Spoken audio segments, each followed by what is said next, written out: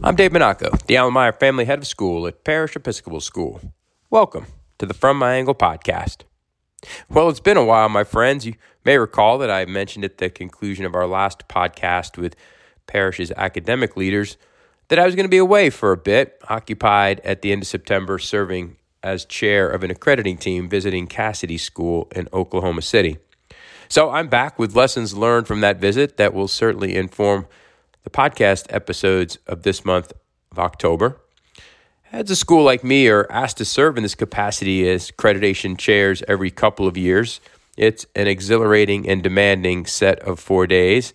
We lead a team of teachers and administrators from the 90-plus schools in the Independent Schools Association of the Southwest that accredits schools like Parish. My recent experience was with 18 such administrators and colleagues, a fantastic team who I think served Cassidy well. We spent time on campus meeting with school constituents, assuring adherence to key accreditation standards, and writing a lengthy report that helps, in this case, Cassidy fulfill its mission most optimally in the decade ahead. I mention all this in the context of the podcast, given our theme of reconnect and reset. Connecting to another school, as one does when you visit it for a period of time and learn a lot about it, casts one's own school in a new light. In essence, you reconnect with your school, seeing it refracted through the culture and practices and programs of the peer school. So it was on my recent trip to Cassidy. They, like us, have reached a noteworthy milestone in their school's history. As Parish celebrates our 50th anniversary this year, Cassidy will celebrate their 75th next year. Unlike Parish, however, a school that started small as Parish Day and became an entirely new entity in Parish Episcopal during its 5 decades of existence, Cassidy has existed on its present beautiful campus, serving the same dimensions of students in its pre-K through 12 form since its founding in 1947. Among the most interesting and challenging dynamics I witnessed during my time serving as Cassidy's visitation chair was how a school community like theirs, with families whose lines of connection run multiple generations deep, must navigate the choppy waters between the rocks of cherished tradition on one side and those of necessary evolution on the other. All businesses, of course, with loyal customers, deep emotional connections to their product, face this same challenge. Schools like Parish and Cassidy are no different. It strikes me then that in complicated and rapidly changing times like these, it serves businesses well to bring stakeholders together to reconnect with the values that bind them as a community. Communities can honor their past by reconnecting to those values and identity markers that initially drew members of the community together. And from that point of commonality, they can launch forward and work together on charting the course of necessary evolution that every dynamic organization must ultimately pursue. With this said, I introduced the 2 podcast episodes for the month of October. Later this month, Parish alumni parent Ann Mukherjee, CEO of North America for beverage company Pernod Ricard, will join me. Ann and I will talk together as 2 CEOs about the post-pandemic challenge of reconnecting our companies and the communities they serve to our organization's mission, vision, and purpose. But in this initial October episode, I am so excited to present the first of our Parish Connection episodes for the upcoming season. Each month, henceforth, I will gather individuals with important connections to the history of Parish Day or Parish Episcopal to revisit our school's history, our unique narrative, and extol our community's defining traits and values. Staging these conversations affords us the ancillary benefit of building an audio history of Parish, and we can add to the school's archives, which Kristen Toomey told us about in the season's 3rd episode. So we begin appropriately today in this episode with 2 individuals whose relationship with Parish dates back to the earliest days. Bert Belair's name should sound familiar with those who are well-versed with Parish's past. His mom, Mary, was the founder of Parish Day in 1972. Bert's dad served on the vestry of the Episcopal Church of the Transfiguration in the years that Parish Day was birthed. Bert and his family remain very active in our community, attending events, sponsoring a scholarship in Mary's name given annually to a graduating senior preparing to study education in college, and even caring for the campus grounds as Bert's business, Yellow Rose, has for decades. The Father Reverend Terry Roper was the third rector of Transfiguration, serving from 1976 to 1999. Father Roper saw Parish Day emerge under Mary Blair, flourish under Gloria Snyder, and prepare to expand to become Parish Episcopal. Like Bert, Terry remains very active in our community, attending events like the recent opening of the Noble Family Performing Arts Center and our 8th grade Moving Up ceremony each spring, where a rising 9th grade student receives an honor named for Father Roper. We are fortunate to have these two foundational figures in parish's history with us today. Enjoy this conversation with Bert Blair and Terry Roper.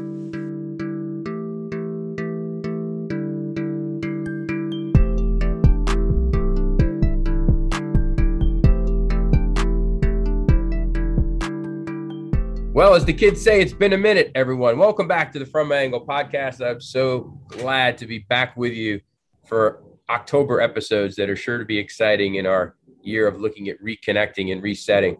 As I had mentioned last month, I was off at the end of September accrediting a school, Cassidy School in Oklahoma City. And it was interesting to see that school as it approaches its 75th anniversary, moving through much of the challenge and mesh that goes along with evolving as a school still steeped in deep tradition.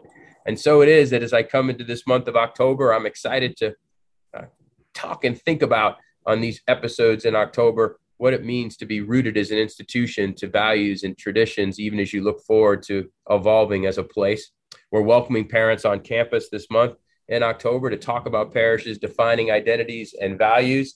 And I'm excited in that context to have the first of the Parish Connection episodes that will be a feature of the podcast for the remainder of the year, each month, going back into our history as an institution to talk with critical people who had an important role in the history of Parish Day and Parish Episcopal. And today we're starting with two people whose history and past take us to the very origin days of Parish Day. Bert Blair is son of the founder of our school, Mary Blair. He's instrumental in getting our school started along with his father in those early years at the Transfiguration campus. Bert and his family remain so active in our campus community today. We're blessed to have them sponsoring a scholarship for seniors coming to events on campus regularly. And if you've seen those yellow Rose trucks on campus, that's Bert's company taking care of the landscaping at Midway. And Father Terry Roper is the third rector of the Episcopal Church of Transfiguration, our birth church. Father Roper was there for 23 years from 1976 to 1999 and saw it all, the founding of the school essentially in those early years with Mary, the time that Gloria began to consider expanding the school and the ultimate and eventual birth of Parish Episcopal. So we couldn't have two better people to be with us to talk about the history of Parish Day. So welcome, y'all. It's great to be with you. Thank you. Thank you. Glad to be here. It's going to be fun. So let's save the Parish Connection stories for a little bit down the road and help our listeners just get to know you all a little bit better. So let's break it into three buckets: where you were born and raised, where you went to school, and how you found your professional calling. So Father Roper, we'll start with you. Well, I'll start by assuring you that my accent is genuine. In spite of the fact that you all think that I have an accent, I do not. Of course, you have the accent, but we won't quarrel. I was born in Portsmouth in Hampshire in England, June the 21st, 1935, which is the longest day of the year. I was born greedy, as you can tell. I was born in the Star Hotel, Lake Road, Portsmouth. My mother had not just stopped by for a quick gin and tonic. She lived there. We owned the building. And so that was where I was born. But I got out of there by the time I was 9 months old and went to Purbrook, a little village in the country. And that's where I spent most of my childhood and growing up time. I joined the church choir when I was 8, which was my first experience of the church. And in spite of the fact that it was across the other side of the road, I still didn't venture in there till I was 8 to find out anything. And around about the time I was 10, I decided that this was for me. I wanted to be a priest. And I never did change that desire the whole time. I never wanted to be an engine driver or a fireman or any of those good things. I wanted to be a priest. And when I was 10, I wrote to the bishop and asking him to reserve me a place at Chichester Theological College. I think he must have been somewhat surprised by that, because he can't have had many applications from 10-year-olds or 12-year-olds I was then to get that. Anyway, I went to Purbeck Park County High School, which was the grammar school in the local area, for all of my education there. And then I went into Her Majesty's Royal Air Force in 1954. I was a medic at Middle Wallop Air Force Station. That's one of the famous 5 Wallops: Over Wallop, Under Wallop, Nether Wallop, Far Wallop, and Middle Wallop. And the air station was at Middle Wallop. How British can that be? In 1956, I went to King's College London to the Department of Theology to start my training for the priesthood. And in 1959 to St. Boniface Theological College in Warminster, Wiltshire, on the Salisbury Plain. Another one of those very picturesque and beautiful places, a wonderful place to do your finishing year in theological college. I was made a deacon in 1960, a priest in 1961, and began my work in the ministry at St. John's Fort and Gosport, which is on the wrong side of Portsmouth Harbour. All the social and fun things are all on the other side of the harbour, but we had the hard work in the dockyard area. In 1963, I came to the United States to go to St. Albans, Arlington, Texas, where I was a curate. In 1965 to St. Thomas's on Inwood and Mockingbird, where I was again a curate. And in 1967, I became rector of Grace Church in Oak Cliff. In 1972, the rector of Redeemer in Irving. And in 1976, rector of Transfiguration. That's my story. That's my song. And you're sticking to it, as they say. That's right. Praising my Savior all the day long. Fabulous.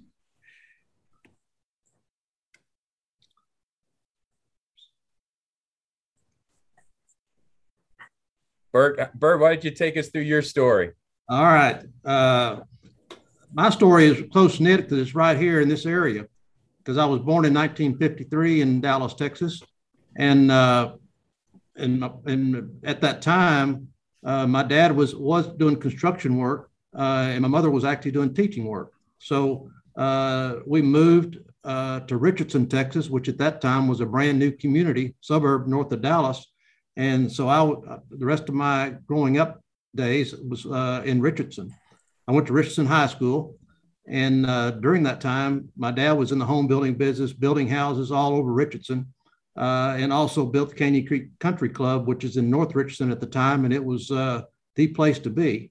But at that time also, he got in with a group of builders. And basically, I got to do all their stuff in the summers. I worked in various aspects of all their construction, because my dad knew I enjoyed being outside, and I was also an athlete, so he wanted me to work outside all the time. So that got me into the landscape business, or my dad basically saw that I enjoyed doing that. And so I worked for the park department in the city of Richardson for 2 summers and enjoyed that. So that took me to getting into a landscape architecture program. So the only schools in the South that had that program at the time was Texas Tech, Texas A&M, and LSU. And I chose Tech because we had about 100 people from our high school going there. So it was kind of a reunion going out to Texas Tech at that time. So my junior year of college, unfortunately, my dad passed away. His builder friends all got together and called me and said, when I got out of school, because of the work that I'd done for them growing up, basically 14 and 15 years old, they wanted me to go back in business for myself, and they would take care of me. So that's what I did. And I started Burt Blair and Associates the day I got out of school. And I worked with that for about 3 to 4 years. And at that time, I was doing mostly residential work. And Roger Stahlback, who was my mentor in high school with Fellowship of Christian Athletes, called me, and he remembered me. and said, "Do you want to buy my landscape company?" And it was kind of a no-brainer because I was going to take over 30 of his properties. At the same time, I was going to start mine, and I was only going to pay him what I could pay him due to the proceeds from his properties. So that's how Yellow Rose started. And the name Yellow Rose started because in our initial meeting, he wanted to make sure that anything that we did was tied to Texas, if not Dallas. So obviously the name Yellow Rose stuck, and that's how Yellow Rose started 39 years ago. Ah, it's amazing. I've known both of you now. This is my 13th year at Parish, and in each tidbit, I learned things that I didn't know. Really, most interesting among them, how early both of you felt your call, like Father Terry's letter to the bishop at 10, and then Bert, really, that your dad was in the home building business. I've forgotten that if I knew it, and that really led to you at a very early age of 14 or so getting into the landscape architect business. Yes, and that's really what. So that's what I've stuck with, and obviously, since I've started the business, I've stuck with it, and I don't know, I'll never retire because I really enjoy doing what I do, and I'm outside all the time. So how can you beat that? No, you both are young and spry of heart. There is no question, and you both knew Parish Day from its earliest years. So Bert, again, is the son of the founder, and Terry is an Episcopal priest in the diocese at the time. Do you have a singular first memory of Parish Day, Bert? Do you are able to call one to mind? Well, let me go back a little bit. In thinking of the first days of Parish is how Parish actually, how my mother got involved. If you want to start there, because my dad was on the vestry, and one Sunday after church, they had a vestry meeting, and obviously they collected all the money from the plates and counted the money, and there was not a whole lot at that time at Church of the Transfiguration, but the school was there, but the school was going out. They had a lot of problems, internal, and a lot of the kids were leaving. And Mary Blair knew a lot of the kids that were leaving just from their church families. And that school was called the Episcopal School of Northwood, correct? Yes, that the church initially partnered with, correct? That's correct. That's correct. And so in that vestry meeting after church, they found out all the information that the school was basically going to go away. And it was an integral part of the church. It was because it took care of the little kids. I mean, it was all preschool. And so basically after that meeting, they came back, and I can remember this like it was yesterday. We had a late lunch, and he basically brought up that the school was going out and they're looking for somebody to maybe take it over because they wanted to have a school. And basically my dad asked Mary Blair, would you be interested in helping out? And it didn't take long. She said, absolutely. And I can remember not finishing lunch and driving back over to the church and going through the buildings, trying to figure out what's there, what's not there, how do you get started? And this was essentially the late spring of 1972, in the months before the founding of Parish Day. That's exactly right. Exactly right. And so how old were you then, Bert? How old were you? You were 18. Yeah. This is our 50-year anniversary at Richardson High School. So they coincide. So that was very proximate then to your dad's passing, a couple of years preceding your dad's untimely death. Exactly. Yeah. Wow. So that basically, we went through boxes that same afternoon, spent a couple of hours going through boxes, trying to figure out what was there and what the school had and didn't have. And there wasn't a whole lot there, unfortunately. And I can remember her walking down the sidewalks from building to building, picking up pencils and picking up anything that she thought she might be able to use in the school's founding. And we got back home, and my dad said, there is no budget. So we have to figure out how we're going to do this, and with the vestry. And so that started all that communication. And that's how she got started, basically by herself. And we were over there for the next week, going through everything that was there, trying to figure out what do we do next.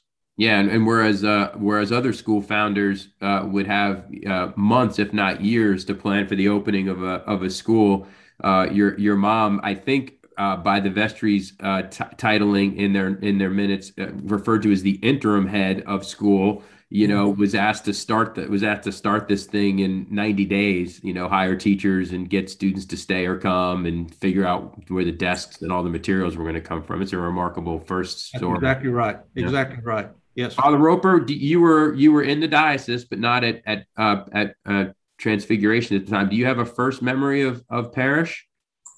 Yes, I do. I remember coming after I'd been elected rector. I remember coming up to the school to have a sort of general interview with everybody. And of course, that included Mary Blair. And she was very gracious. And she took me around a little tour of the school to see what was there to see. And I was impressed by the fact there was anything there at all, because I had heard the story about how they had gone up to the school after the previous school had pulled out and had found virtually nothing there to work with. And one of the stories that I remember about Mary is a joke that Lois Waller, who was a great friend of hers and was the parish secretary, they were as thick as thieves, the two of them. And I remember Lois saying to me, I hadn't been in the building 10 minutes before Lois said to me, watch out for your pencils. I said, why? She said, Mary Blair's just coming in the door and she's always looking for pencils because the kids don't have any pencils.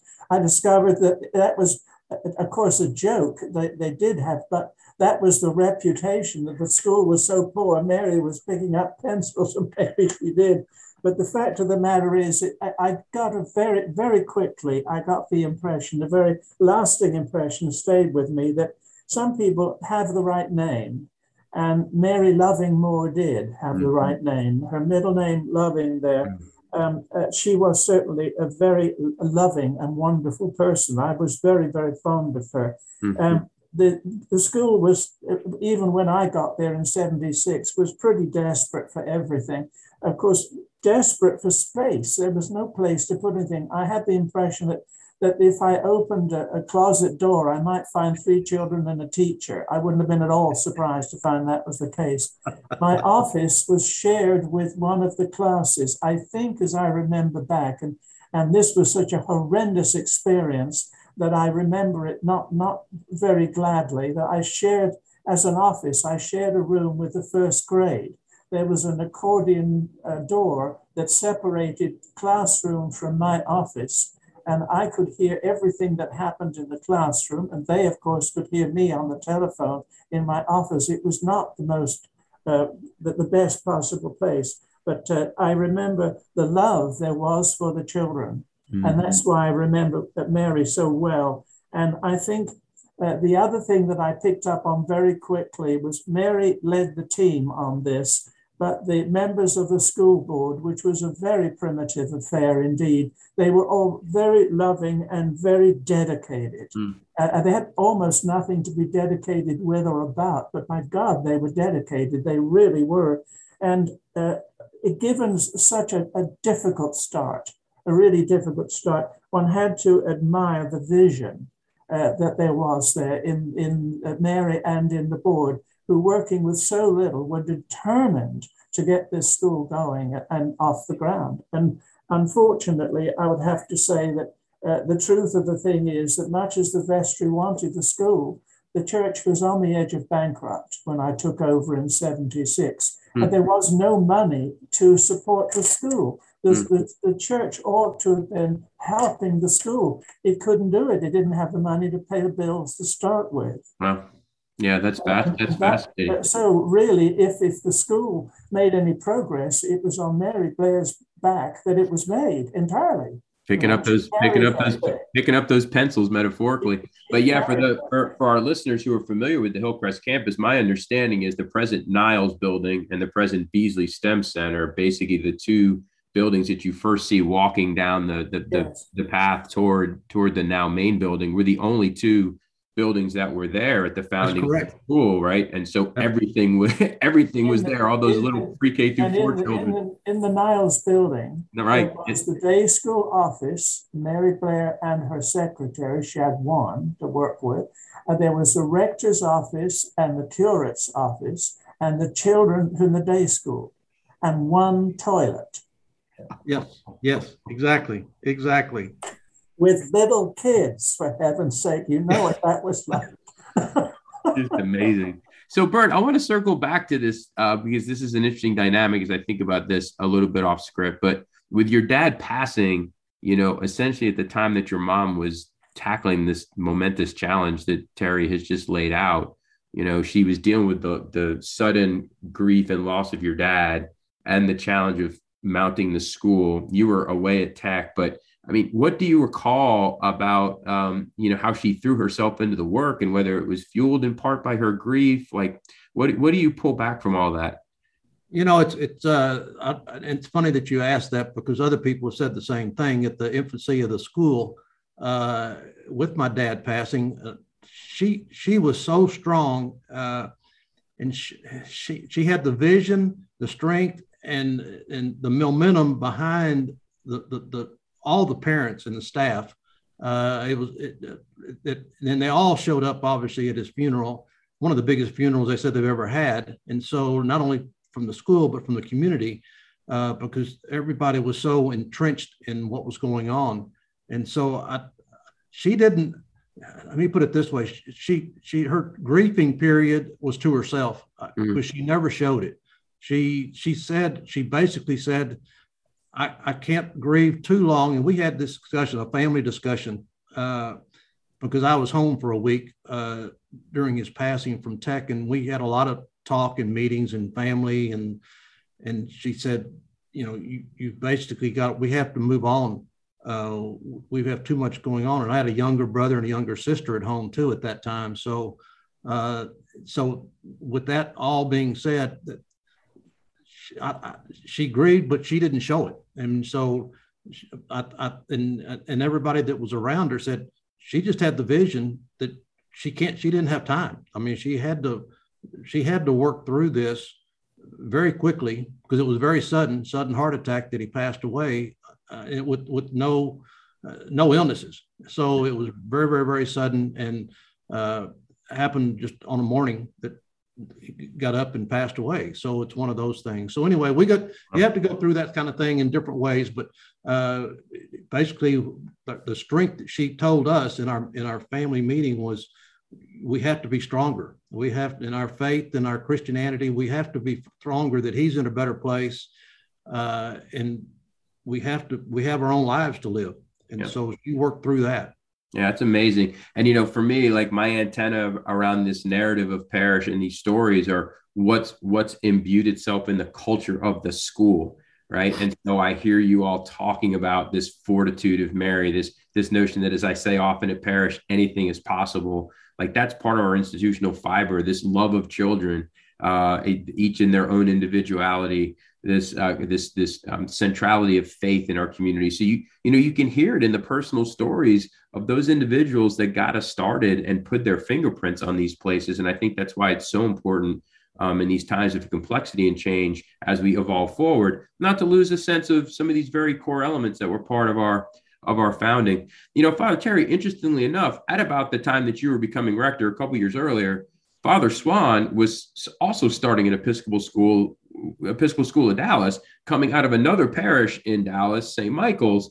And so it was interesting to me, the juxtaposition of Parish Day and Episcopal School of Dallas starting effectively within a couple of years of each other. What did you sense or know about that as a diocesan priest, about the emergence of these two Episcopal schools? Was that something that was talked about or very, very commonplace to discuss, or not so much? The answer is yes and no. Mm-hmm. Yes, in the sense that St. Michael's School, which was essentially coming out of St. Michael's School to become the Episcopal School of Dallas, and there was quite a lot of talk about that. And I think Steve spoke at the diocesan convention about it. I mean, it was a big deal, but compared to St. Michael's on the move to become another school in another location, Transfiguration's parish school was insignificant. It really was. I don't think anybody, much except people in the parish, knew anything about it. Certainly the bishop did, no question about that. But I think it was much more of a localized thing. It was a big deal for us but I don't think that it was for, for Transfiguration, it was a big deal, but it was, I don't think for the diocese, it was of any great moment. There certainly wasn't any help, financial or otherwise, from the diocese to help Mary in her major project that she'd undertaken. That's for sure. Yeah, because Bert, in those early years, really, those first 4 or 5 years that Father Roper's describing, it was really serving families of the church and of Northwood, correct? That's correct. Because we're up in the boonies. We're up in North Dallas, north of LBJ. There weren't that many families, so it was a family. Everybody knew everybody. Wow. So it was that type of community at that time. So, Father Roper, you mentioned being in Niles building with all those youngins underfoot in one restroom, but I don't know if in your previous rectorships you had a school as part of your oversight. So when you got to the FIG, what did you discover to be the joys and the headaches of being a rector of a church with a school as a mission? Well, yes, I think I want to start with the joys. There's no question about that. I mean, it was wonderful to have a nice little school founded on Christian principles entirely and operating well. I remember with such absolute joy being asked to take the service every Thursday morning for the whole school, which was divided eventually into 2 chapels. They came at 2 different times. I remember with such pleasure looking up from the back of the Niles building, as it now is, up toward the church. Remember, none of the labyrinth or any of that was there. It was just the church on its own, standing rather like Fort Knox up on the hill there, and watching the children go up from that classroom area, the little ones who held a rope. I had not seen that before. It was a new experience for me, a rope with knots in it. And each kid had a knot. And so they held onto the knot and up to church they went in the crocodile so that they would not get lost and find their way in. And I was very amused the first time I was asked if I would go up and conduct the chapel. And of course, I had asked Mary a few things about what to do. And she said, no, we want them to kneel down. But don't forget to warn them all several times before they kneel to pull their toes back. Otherwise, the kneeler-less will go down on their toes.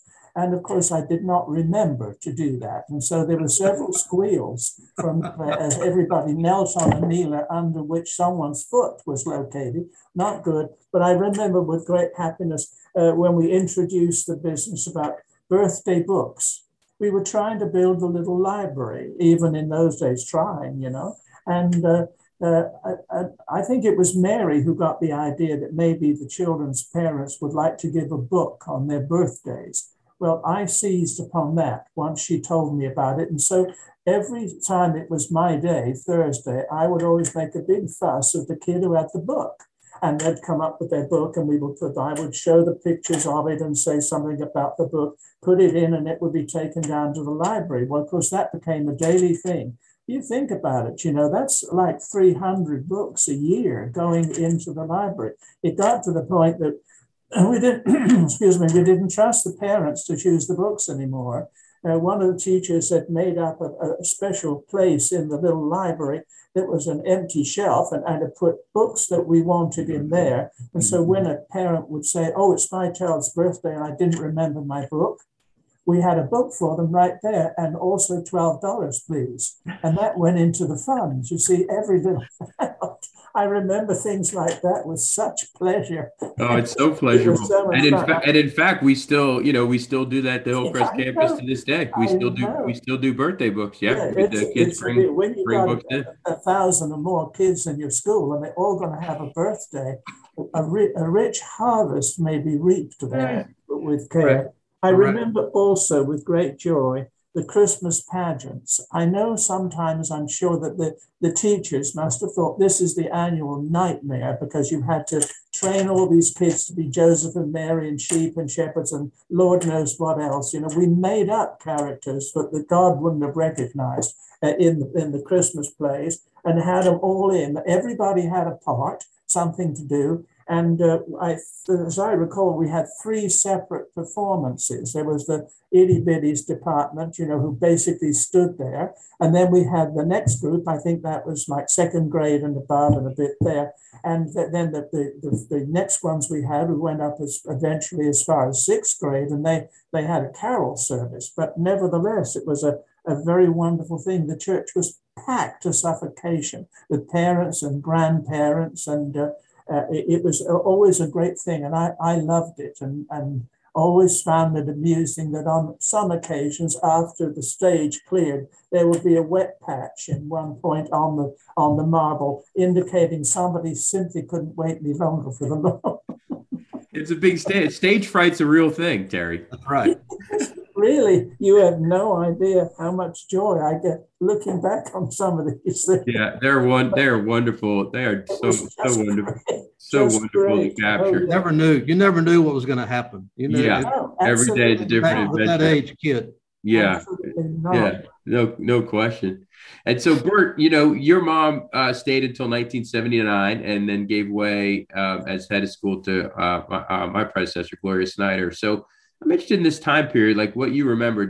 Was she reluctant to step down, your mom, or was she ready? Was it a happy time for your family, or one where the family felt some loss? Like how would you describe that period when she stepped away from the role? Well, she had indicated after she had got the school started and started 1st grade, that she had indicated to a lot of people, and she stuck to this, that she was going to take it through at a grade a year through 6th grade, and then she's going to retire. She said, I can get the thing through 6th grade, and then somebody else can take it to the next level or wherever it might need to be. But I will have paid my dues, so to speak. And dues she did, because it probably took 10 years to get the first year or two going of her life that she had to drive and put into it. But it was a 7-day-a-week job for her. I mean, she spent every day working on that school. And continue to do that. And so the good thing is, when she got to the latter years of her being involved with the school, Gloria Snyder was my high school teacher at Richardson High School. And so she got to know Gloria back when we were in high school, and that's how she connected. And obviously she already knew Gloria. She never said a word to her when they were trying to find a successor, except Gloria wanted to be a part of something more than the school. She wanted to be part of more than Richardson High School. And she was a member of the Church of Transfiguration. Gloria was. Correct. So correct. That connection too. So you put the two together, and Gloria was the perfect fit, obviously, as everybody has found out. And she was the one that really, in many meetings and communication, she wanted to build on the school. Let me put it that way, and start the next chapter. And so, she was ready. Mary Blair put all her dedication into getting the school started and taking it through the 6th grade, which is exactly what her goal was to do, and then be a part of everything, which she never missed an event ever that was going on at the school. I mean, almost up to her passing, she would, somebody would pick her up and take her to whatever's going on. But going back to Father Roper, the Christmas pageants were her passion. That was, she would not miss a Christmas pageant, and it was her. That was exactly what, I mean, she literally up until I think the Christmas pageant before she passed away, she was there. I mean, it's one of those things. Yeah, I remember going over to see her at her care residence right before she passed. I think I may have been gone with Glow and met her a couple of times. She died about a decade ago or so, and some of her a few times in my early years here, and she just had stayed so connected to the school. And as you all know, I have this just wonderful picture of Gloria and Mary. It probably right around the time that Gloria was taken over in my office, side by side, standing next to one of the buildings at the FIG, and I see it every day when I walk out of my office to just remember these amazing women who've poured just so much of their time and energy into the place. And eventually, when Gloria took over, this very sweet school with no resource at all began to consider expansion. Now we're fast forwarding 1998, 1999, Terry, right about the time that your tenure was coming to a close. And I'm interested in the emotions that were swirling at the time. I'm sure not all of them were positive and favorable and optimistic. I'm sure there was concern and some approbation and anxiety as the church community and lay leadership of the church was thinking about this topic of expansion, especially expansion that would not be grade level on the church campus, but actually meaning that the school would move off of the campus in some form. So did this decision strain the relationship between the school and church in any way? Like, how would you capture the emotions of those final years of your tenure as expansion began to pop up? I don't think I would say that it strained relationships. I think there was a good deal of concern about how this could go. Was because, remember, we had expanded the base of the school, the preschool and kindergarten and first grade. We'd expanded that through to double streaming in grades, 2 first, 2 second, 2 third, up to 2 sixth.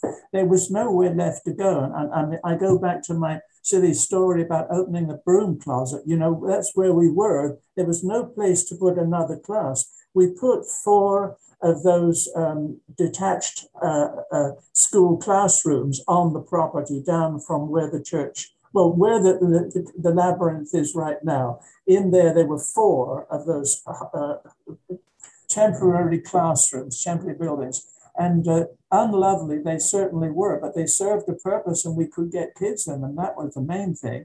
And we got to the point that we knew we had to go on. 2 things drove the school.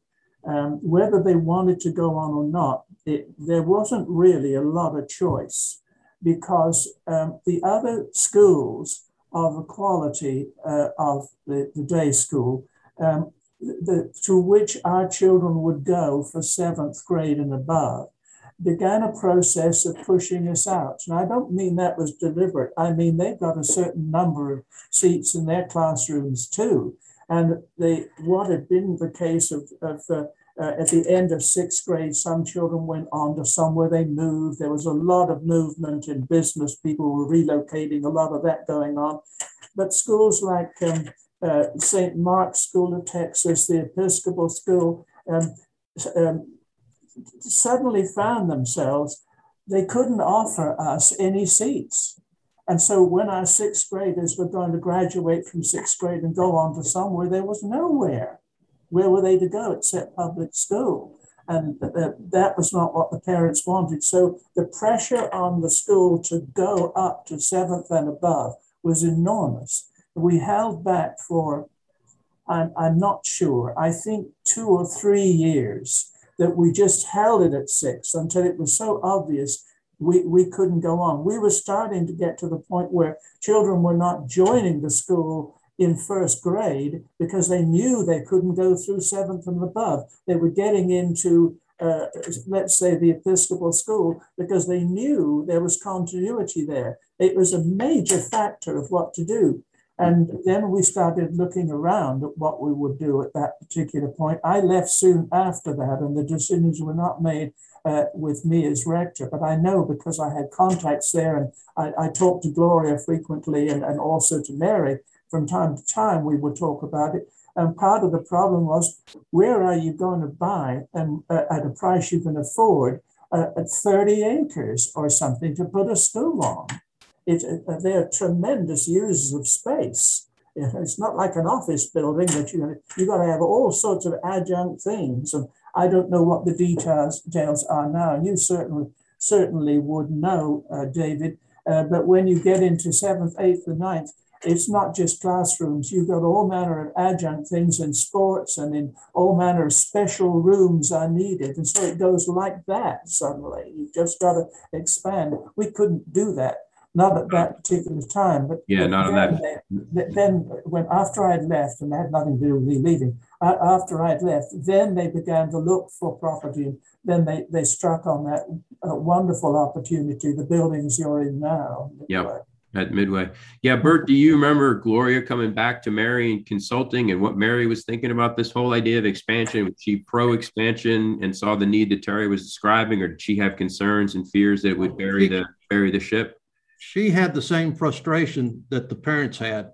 She had been hearing it when the kids go to fifth and sixth grade, and I hadn't heard about it. I don't know why I heard about it, but I did, because there was no place for her kids to go. Mm-hmm. And so it was the same drive and direction that she said, and she and Gloria both basically labored over not only how we're going to do this, but where we're going to go, because there was no place to go. And so thankfully, the Hunts came through with the building. And so it's just a blessing, because the Hunts, Mary played bridge with Miss Hunt. And so it was numerous times.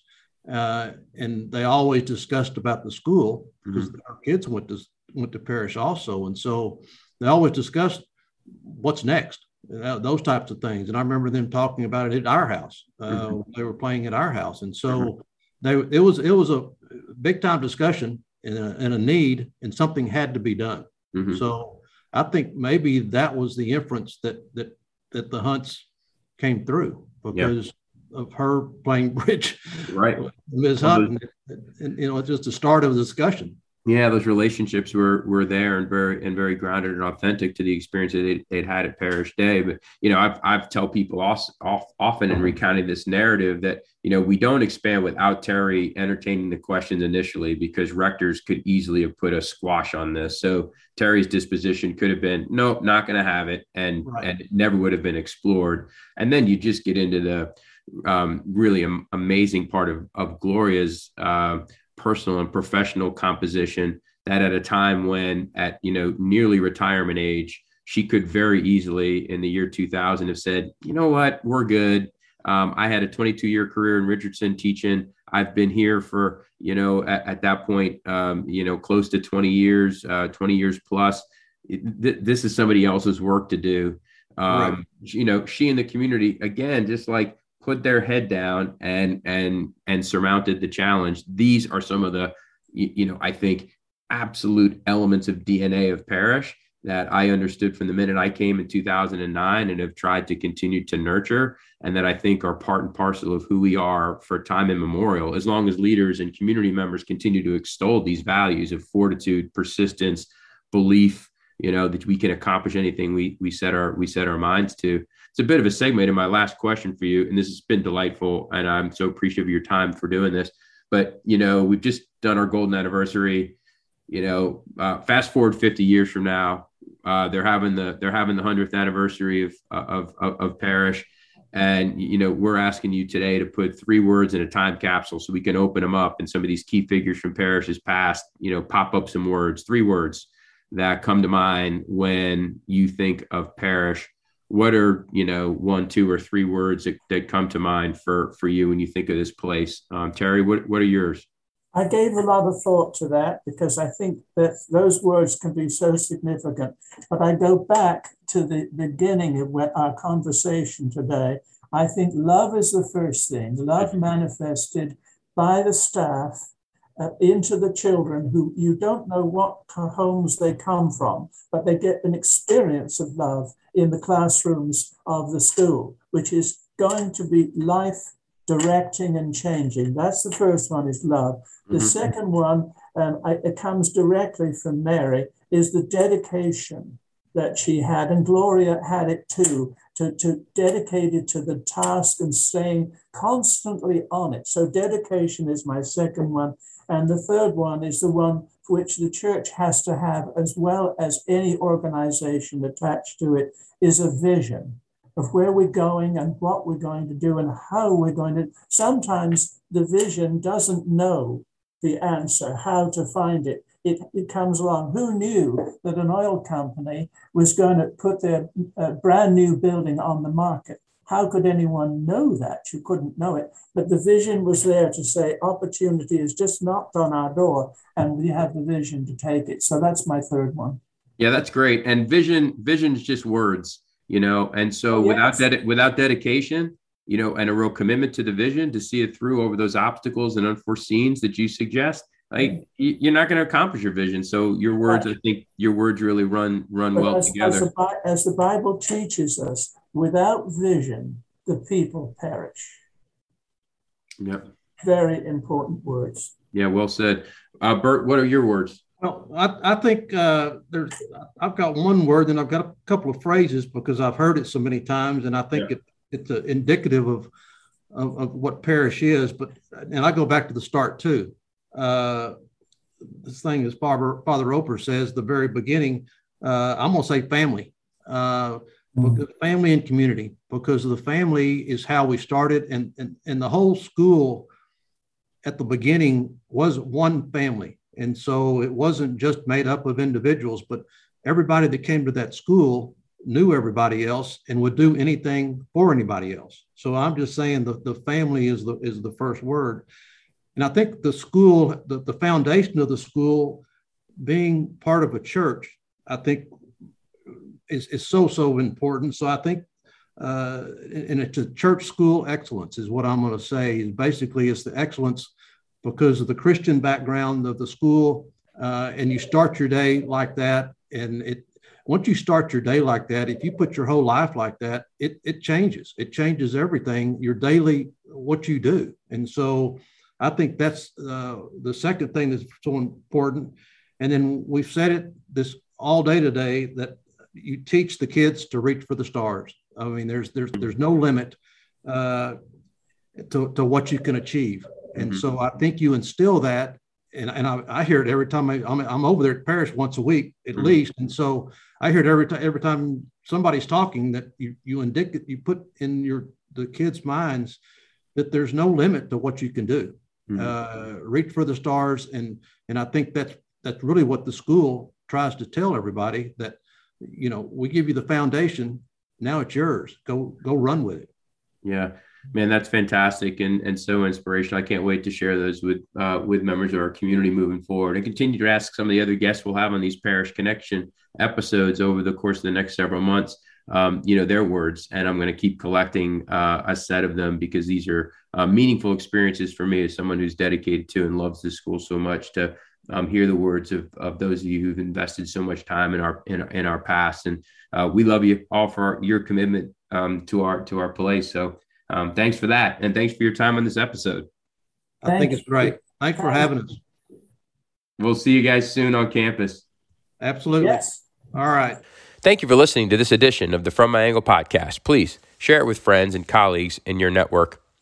In our next episode, we will feature a conversation with parish alumni parent Anne Mukherjee. Anne is the CEO of North America for the beverage company Pernod Ricard. She will help us continue this month's look at how organizations reconnect to mission and values during and around periods of challenge, crisis, complexity, and change. We'll look forward to seeing you next time on the From My Angle podcast.